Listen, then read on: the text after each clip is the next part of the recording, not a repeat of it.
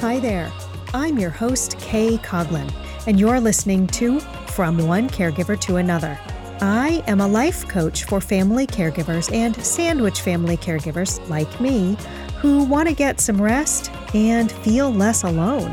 I taught myself how to navigate all of my responsibilities and get into the mindset I need so that I can set boundaries, have self-compassion, and prioritize myself so that my needs get met too. And that's what I help my clients do. And if we can do it, I know it's possible for you too. This is episode 84. This is on my mind today, this topic about why it's hard to come back from a break, because I just got back from a break. I had a very short retreat away just by myself. It was just 2 nights. It was very needed. I'm recording this at the beginning of August, and this is always a month for me that's just full of people changing things up because naturally we have to. School starts, formal sports practices start back up. This year, my older son is about to move out into his first apartment, so that's going on. So August actually has always been a time when I start to feel out of sorts and like I just have too many people around me and too many things going on. So anyway, I needed to get away for a retreat. I spent a little bit of time doing some reflecting and planning about my business, thinking through some things that have gone on over the past year or so. And there are some things that I have been wanting to do, and these things just aren't going to happen for a lot of good business reasons. So while I did get some rest on my retreat, I'm also feeling a little bit disappointed. I just had to come to the realization that some things aren't going to happen, and that's okay. I'm just letting myself feel that disappointment. That's really big for me, you guys, that I can say, oh yeah, I'm disappointed about this, and that sucks, but I'm willing to feel the disappointment. So I'm setting this up for you because I think I'm probably not in the best frame of mind today, or maybe I'm not in my typical frame of mind when I would normally record a podcast episode. I'm really still getting back into the swing of things here at my desk and also here in my house. And of course, my desk is in the basement of my house. Also, today itself has already been a doozy. My mom's plumbing in her little granny flat, which is right next door to our house, her plumbing suddenly stopped draining. The plumbing is working everywhere else, so we don't know what's going on there. So, of course, I had to call an emergency plumber, and we're going to get that taken care of. And then my dog had her annual checkup scheduled, which was not a problem, but we got there. And because I was all in this, this dizzy mindset because of the plumbing, turned out I had forgotten my wallet and I forgot to get the dog's heartworm pills. And now I'm trying to honor my own schedule, my reduced schedule that I set up for the week, by squeezing in recording this podcast episode. Yes, I do know that I could have chosen to just record this another time, but I thought I would try and get it done now in this window of time I had originally given myself, even though I am feeling a little bit scattered right now. When it comes to my retreat, though, I'm also still feeling a little bit resentful because there were a few things that did not get done around the house while I was gone. Because I talk a lot about boundaries, I do often tell people that when you feel resentful, it could mean that you need a boundary. But in this case, it wasn't about boundaries. It really just means that people weren't doing their jobs while I was gone. And so I've had to have some conversations about being responsible and what it means to take care of one another in this family. So I've got all of that going on in the background of my mind, and I'm feeling a little bit flustered. Well, of course, because of the plumbing and the dog, but also because what I've been thinking about, really thinking about, is I'm flustered from the transition that it took to get to my retreat, and then the transition that it took to come back from it. In order to go away for just 2 days, okay, so it was 3 days and 2 nights, I did have to spend these little bits of time over a couple of weeks orchestrating everything. For me, this looked like my own packing. It was making packing lists and then packing my stuff up, of course. But it was also rearranging some of my family's schedule, the things I would normally take care of that somebody else was going to have to do while I was gone. Making some arrangements to get transportation for my mom, again, that I would normally do, that someone else could do while I was gone. And also, because I do own my own business and I take care of my own calendar, this meant rescheduling my own work to clear my calendar so that I would have 3 days to be away by myself. That's what I had to do in the transition before I went. And then when I got back, I had to do the transition work of resetting everything back to the way it was before. Some of this was unpacking, but it was also some debriefing with my family to hear what went on while I was gone and rescheduling my own week this week so that I could work a short week. I do try and take a short retreat at some point later in the summer every year. I think last year it was at the end of July. Well, this is the first week of August, so it was probably about the same time of the summer last year. And I do it because I am fed up with everybody. But this point in the summer, I just get to the point where I am not functioning all that well. I can't remember if I felt exactly this way last year. I could go look back at my thought downloads that I did last year at this time if I really wanted to, and I could see what I was feeling and probably find whatever words I was using for it last year. But this is so familiar to me that I'm pretty sure it's been happening for many years. What's different is when I was on retreat this time, I gave myself enough headspace. Yeah, that's what I did. I gave myself enough space in my brain so that I could start articulating what it is that's hard about taking a break when you're a family caregiver. Now, this is something that I hear come up a lot with family caregivers, is that it's very hard to take a break because there's so much you have to do before you go, and there's so much that you have to do when you get back. And I'm starting to think of this in terms of transitions. How can we do these transitions so that we don't dread them every time it comes up? This is also particularly important to me right now because I am going to be taking a 6-week break from producing the podcast soon. So I'm going to need to get ready for that break, and I'm going to need to be able to transition to come back from that break. During that 6-week time frame, I'm also going to be taking a week-long break. My husband and I are going to go away for a week. That'll be a transition to get there, and it'll be a transition to get back. And I'm thinking about it right now, and I am feeling dread in my stomach about that 1-week vacation, not because I don't want to take it. I'm desperate to go. I really want to go. But I do know that the transition to get into it and the transition when I get back is going to be quite a lot of work for me. And some of it's quite hard, actually getting everybody ready to handle all the details that they're going to need to be prepared for while we are gone. But mostly it's because I'm going to be gone. That's just a lot of work. That is the reality of going away, of taking a break, and then needing to slide back into life and work when we return.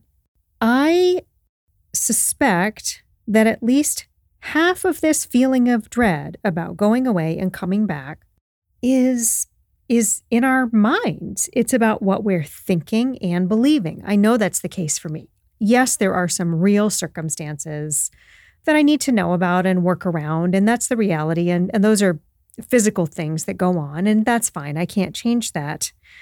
But I can take a look at what's going on in my own brain and cause myself less suffering over all of this. Right now, I can tell that I have a thought that this shouldn't be so hard and that I must be doing something wrong because I feel the dread about these transitions and it feels so difficult to me. And now that I can see this thought that I'm having, I also know it's not a thought that's serving me very well because it just means that I'm arguing with the reality of what's going on. What if I could just take the pressure off of myself and know that this transition, the getting ready to go, and then when I come back, the re-entry, well, that might just be rockier than I like. It might be harder than I like, and maybe that's just normal for me. We just don't give ourselves transition time. I don't think that we're taught to give ourselves transition time. I think that what we're taught to do is keep functioning just like normal up until the minute that plane leaves or the minute that we pack up our suitcase, and that when we get back, the instant we're back, that things just pick up right where we left them, and we rush, and we don't give ourselves transitions. Now, I do think we've been taught that, but I can also tell you that I don't like these transition times. I don't like doing the extra work and the preparation that it takes. I want to be done with it. I want to be done and be through it. So I don't build it into my schedule, which is silly because I must have this magical thought. No, I do have this magical thought that if I don't schedule it in, it won't be needed. I'm just going to somehow be able to gloss it over. No transition time needed for me. One of the reasons I know that these kind of one-off transitions, like what it takes for me to go away for 2 days, are so much more difficult, and that not all transitions are difficult, is because I used to travel for work quite a lot. At this point, it's not quite 10 years ago. It's been a while ago, but I traveled a lot and I would be gone for a week. And because I did the transition all the time, I probably traveled twice a month. It was no big deal. Everybody knew the rhythm. Packing was no big deal. Rescheduling things was no big deal. Everybody was in it with me, and it was familiar, and we all had our routines. And that's just not the way it is anymore. And I would venture to say that for a lot of family caregivers, that's the situation we find ourselves in, where it's unusual for us to take breaks, or maybe they just look different every time we take these breaks, whether it's 2 days or a week. And so we have to recreate the wheel every time we do it. What if all of this could just be okay? What if it's not that we're scrambling to get ready to go and then scrambling to catch up when we get back? What if the mindset of trying to catch up with things isn't helpful at all? Look, there are things that probably didn't get done while I was gone, and I don't know about them yet. That's probably going to happen to you too. I'm starting to think that for me, it could be so much more helpful to think that I had a transition before I left, and then I hit the pause button. And then when I came back, I hit the play button, and there was this re-entry transition to get back into things. In fact, I'm telling you right now that in the future, I'm going to look at this as part of the transition instead of scrambling and catching up. Transitioning, hitting pause, transitioning back in, and then pushing play. Just to try to remind myself that this is a normal rhythm for me. There's nothing wrong. Nothing has gone wrong here. I will tell you that yesterday, this had me in such a tizzy that I talked to my coach. So that's probably the number one tip for all of us when we find ourselves in situations like this that are just really uncomfortable and maybe places where we get stuck, is to get some help with it. Do not try to figure it out alone. I had friends I could have called. There were a number of ways I could have gotten help. I happened to have a meeting already scheduled with my coach, so that was great. While I was talking to her, what I realized is that because this time of year feels so rough for me anyway, I need to make sure that I get deliberate, quiet time every day where I just schedule it in, and I'm not going to be watching TV. I'm not going to be sitting around trying to coordinate anything for myself or anybody else. Maybe I'll go to my garden. Maybe I'll read a book. Maybe I'll take the dog for a walk. That's what I did last night. My dog and I both really enjoyed. It was just a really nice, kind of slow evening stroll. And it was great. I don't usually do that. So it was a really nice, quiet time for me, and it helped a lot. And what I've decided is that I do want to take these breaks. I want to be able to take longer breaks, even though I know that I'm going to have to go through these transitions to go there. And then again, when I come back. Part of the reason that I can say I can make a decision like that is that another thing I decided a long time ago is that I am willing to feel uncomfortable. I am willing to notice what's going on, recognize it, admit it, and go through it if it means I can do the things I want to do. I am totally willing to feel uncomfortable emotions and have hard conversations. Sometimes those hard conversations I need to have are with myself, like this one I've been having for a couple of days.